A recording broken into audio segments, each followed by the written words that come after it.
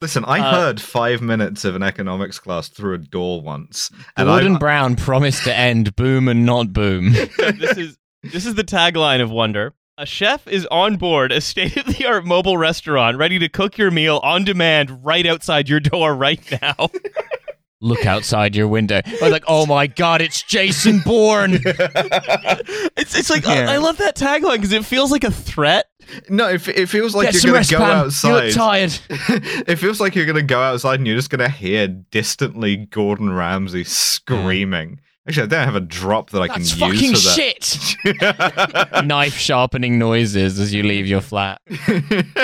just like walking down the street, you just hear, Where's the lamb sauce?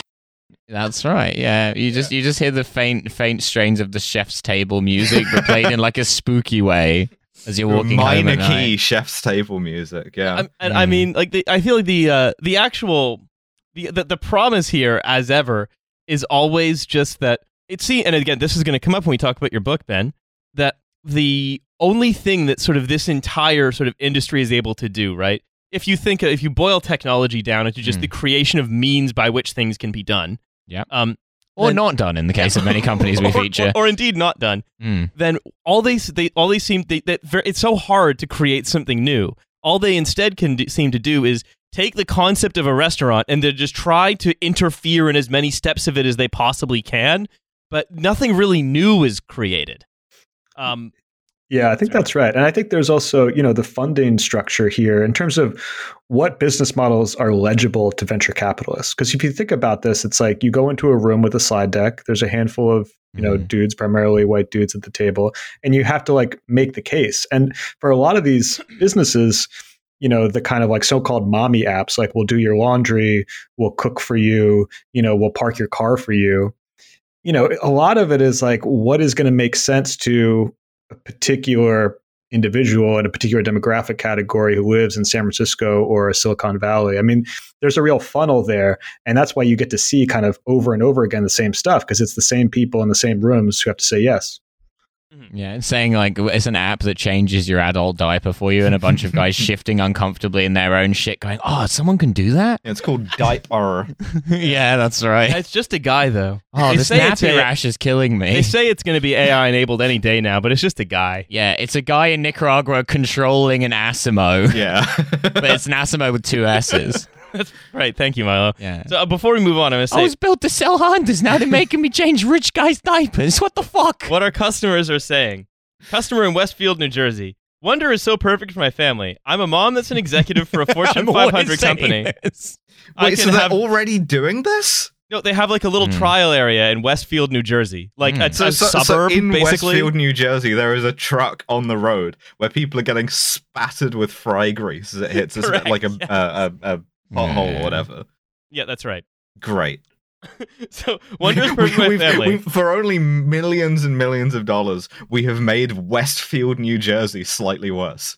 I'm a mom that's an executive at a Fortune 500 company. Now I can have dinner on the table without me even being there, fresh for the family. Where do they let themselves in? Yeah. I suppose so. Yeah, like Chef Black Ops. We're going dark.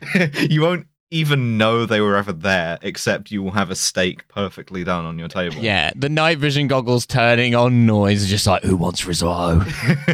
This is the most New Jersey comment you'll see on this list. This was New York City quality food.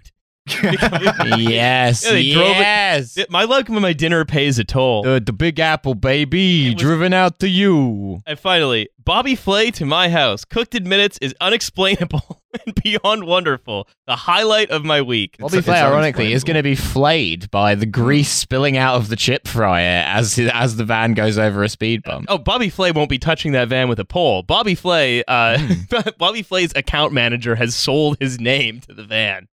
Okay. Sorry, Bobby Flay, you got to be called Tim now or something. You sold it to the van. The van is now called Bobby Flay. That's right. Also, best experience of my week. Get a better week. Yeah. How much does Westfield, New Jersey? Must it suck? I mean, it's in New Jersey, so I'm going to taking a wild running jump at a guess quite a lot. And also, right, this is something we talked about. We sort of alluded to, right, about capital being unable to be allocated where it will be useful, and instead we just end up in these same loops of designing. This is the second iteration, basically, of what if we could cook your dinner in a van on the way to you that I've seen in the last couple of years, right? And I think like that this is partly the result of just money being free and it being fine to try whatever, and it being no consequences if it fails. It's just a big goof, like having a goofy fun time. And that's why it's so strange to see this this concept rear its head again, because it did fail. Like they must have secured must be the last thing that funding got secured for before they turned off the big free money switch. That's the only thing that can explain it. Because now the economy is real, and it doesn't make sense even to the people who should be funding this sort of thing. We're all going to have to tighten our diapers, gentlemen, in this economy.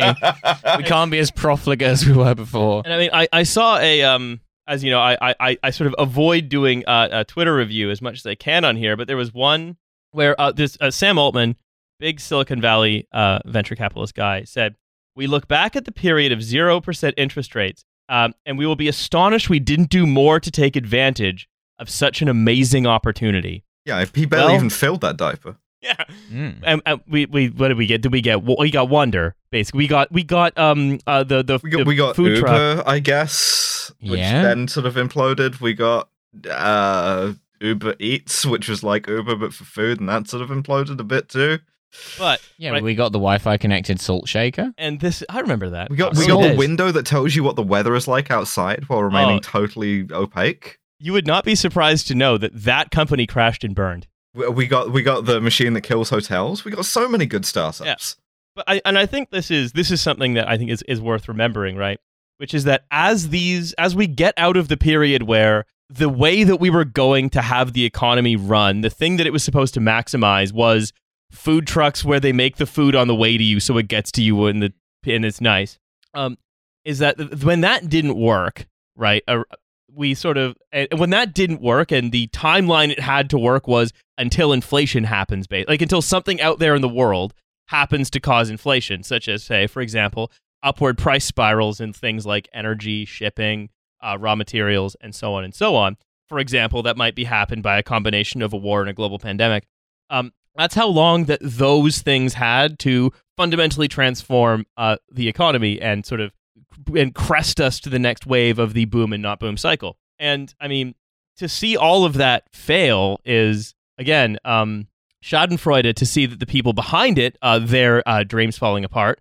But, that's only goes so far when, we are now in a situation where central banks are making a decision, basically, in order to maintain the stability of prices. Literally to do that, to cause a recession. By jacking up interest rates. We keep joking. We have this running joke on the show that whenever you're like sort of a maker of policy, whenever you're in power, you have a big button in your office, like the racism button or the stop Brexit button. And in this case, you literally do just have a recession button. Yeah, and I mean one of the reasons that one of the things that you would do to say slow down the economy, one of the reasons you would do that is say, for example, you have to cool down over investment that might be causing some price spiral or whatever. Yes, in this case, again, it's filling their diapers a bit too much, and now it's not coming from there. In many ways, it's tried to prevent wages from going up too far, so it's punishing workers. But generally speaking, it is because they really only have one. They have like one lever that they can push in one way or another, and they pushed it all the way back this way. There was nowhere left for it to go. We've already had the food truck start up twice. And then if you push it at all the other way, then you measure, how many people, will be sort of have themselves chewed into dust by the economy that we created. And again, then we'll have all this dust. This is something I think it's worth getting into, right? Because it's very easy to remember that this policy choice of whether to cause a recession to stop a price spiral is only about, say, reducing standards of living and crashing wages, rather than, for example, reducing consumption. And again, this is something, Ben, in your book that you talk about, right, where things like you can reduce consumption by, say, just reducing the amount of stuff that you're consuming, or you can reduce the price of things, like for example by removing the profit element of the cost of the good. And the example that you give is the Tennessee Valley Authority in your book, right? Where you can get things that are causing inflation in Chattanooga, Tennessee, are cheaper and would not be causing inflation right now. Now, the example you give obviously is broadband, but the another example would be, for example, electricity, right? That element is not there in Tennessee. They are effectively, from a monetary perspective, they are consuming less electricity while consuming the same amount of electricity themselves.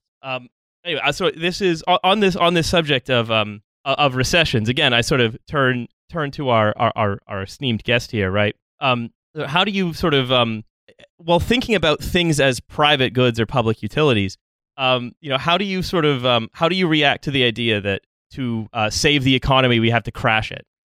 Well, I think you put it well, which is that, governments, we see this in the United States in particular, really only have one lever that they're willing to use to fight the recession. And that's, monetary policy that will be very punitive to working people. I mean, the question is who will bear the costs of inflation?